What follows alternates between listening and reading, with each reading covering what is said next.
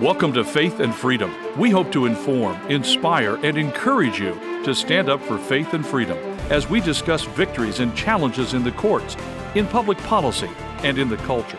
Faith and Freedom is brought to you by Liberty Counsel, a litigation, education, and policy organization. Join us now as we address the latest cultural issues across America and around the world. The U.S. Supreme Court is set to decide a significant case involving January 6th. We're going to be talking about this on Faith and Freedom. I'm Matt Staver, founder and chairman of Liberty Counsel. Joining me is Holly Mead. You know, Matt, it's so encouraging to see the High Court finally going to address this issue, because there's been so many people just rotting in prison, not being able to get trials. And so this particular January 6th defendant, Fisher, and now along with two other men, have now gone before the Supreme Court and asked the court to look at how they've been charged using an evidence destruction law. Yeah, this is crazy when you look at what actually is the basis for the legal arguments by the federal government. This case involves January 6th, but the federal government overreached in charging these individuals, along with many, many others, with regards to January 6th, under the 2002 Sarbanes-Oxley Act. That's a law that grew out of the collapse of the Enron Corporation and is designed to prevent the fraudulent destruction of corporate financial records. The law specifically makes it a felony to corruptly alter, destroy, mutilate, or conceal a record, document, or other object with the intent to undermine an official proceeding. The second part of the statute also applies to anyone who otherwise obstructs, influences, or impedes any official proceeding. The law authorizes up to 20-year prison sentences for violations. So the defendants in this case, and we have now filed an amicus brief in support of these defendants, arguing that if it is not overturned, that this application of the Sarbanes-Oxley Act, misconstrued by the federal government, will significantly impact lawful free speech and assembly and petitions of our government, whether it's in the United States Capitol or in any local or state venue. It is a breathtakingly broad application. So, not to mention that the Justice Department has charged nearly 330 people, including President Trump, under this law, and they've already stated they're coming for more. Yeah.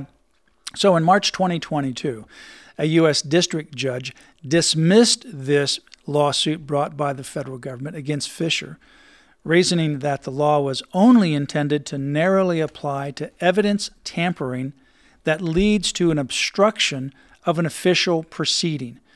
However, in April 2023, the U.S. Court of Appeals for the District of Columbia Circuit ruled 2-1 to reverse that decision and reinstate the charge against Fisher, Lang, and Miller, whose cases are now combined. The appeals court stated that under the most natural reading of the second part of the statute, the law applies to all forms of corrupt obstruction of an official proceeding. I think that is nonsense, because when you look at Sarbanes-Oxley, what happened? You had Enron. They were in financial problems. And so what they did was they were altering some of their financial documents. A company like this, for example, has to publicly disclose its various financial reports because it's regulated on the United States Stock Exchange. And so there are SEC requirements for public disclosures. And when Enron was getting in problems financially, they started to change records. They were modifying documents. They withheld documents. There was an official proceeding that was undertaken to investigate the Enron scandal. And everybody remembers the so-called Enron scandal. It was a big financial problem that Enron ultimately was involved in. And so they wanted to hide it from these official filings and thus obstruct the investigation that was being done by the Securities and Exchange Commission. So Sarbanes-Oxley, that act was passed after the collapse of Enron to try to prevent that from happening again, so that anyone who then mutilates or destroys these records or documents or other object with the intent to undermine an official proceeding that is actionable under the Sarbanes-Oxley Act. So when you look at that history and that language, and then you pair it up to otherwise obstructs, influences, or impedes an official proceeding, it's very clear that it has to be something that you're doing with regards to a required exposure of financial records, and you're intentionally withholding or you're changing, you're fraudulently manipulating them in order to obstruct an official proceeding, like in this case, an official investigation, but not for assembling in Washington, D.C. on January 6th or any other place. Right. Now, there were certain people on January 6th that were bad actors. They were planted there, yeah. Well, whether they were planted is irrelevant. Whether they're planted or whether they got out of control is irrelevant. There are specific laws that can be used against individuals for trespassing and for continuing to trespass after a warning. But the government didn't use those laws because those have a very different kind of penalty. So whatever you think about January 6th, the bad actors could be targeted by specific law that specifically addresses what they did. The government didn't like the fact that the penalty for those laws is nowhere near like the up to 20-year sentences for the violation of the Sarbanes-Oxley Act. So they reached out and they used this against people who otherwise were engaging in First Amendment free speech activities, like in this case here, these defendants.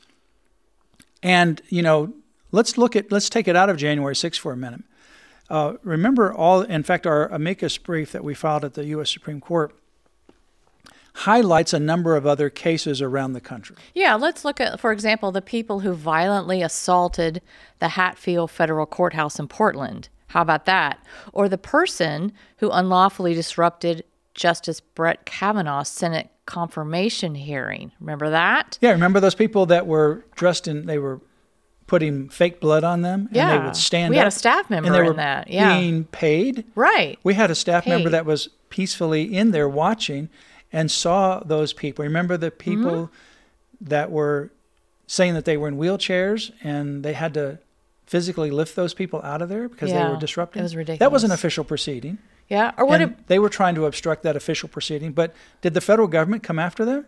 Were they using prosecuted? Sarbanes-Oxley? Yeah. No. Or what about the anti-Israel protesters who stormed the rotunda of the Cannon House office building? And that just recently happened. And all these events resulted in injuries to police officers or other attendees. Right. And the federal government did not do anything with regards to this particular law. What about, for example, the Black Lives Matter taking over police stations and occupying sections of a city in Oregon? Right. And there was no Sarbanes-Oxley law that was used against them. They selectively used this against people for the January 6th event so that they could have a broad application with significant prison sentences.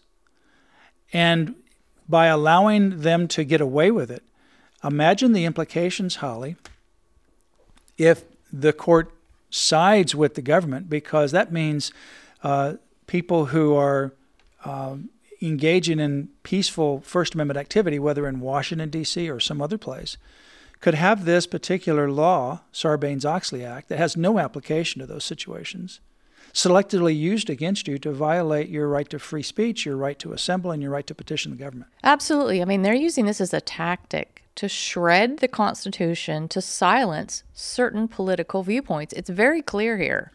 Yeah, and so, our brief asked, did the United States trot out Section 1512C, the Sarbanes-Oxley Act, to prosecute these violent protesters that stormed the Capitol? This is what you had just mentioned.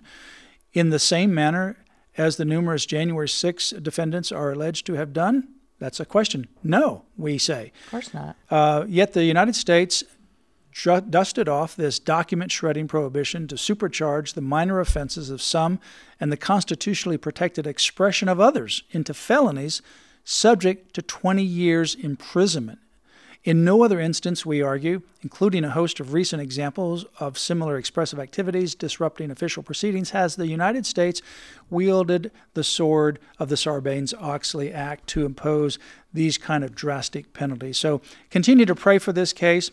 A decision will be handed down by the U.S. Supreme Court no later than the end of June, the end of its term. For more information, you can go to lc.org to read our important brief, lc.org. You've been listening to Faith and Freedom, brought to you by Liberty Counsel. We hope that we have motivated you to stand up for your faith, family, and freedom. Get informed and get involved today. Visit Liberty Counsel's website at lc.org, where you can obtain email alerts and other information to keep you informed and involved. The website again, lc.org.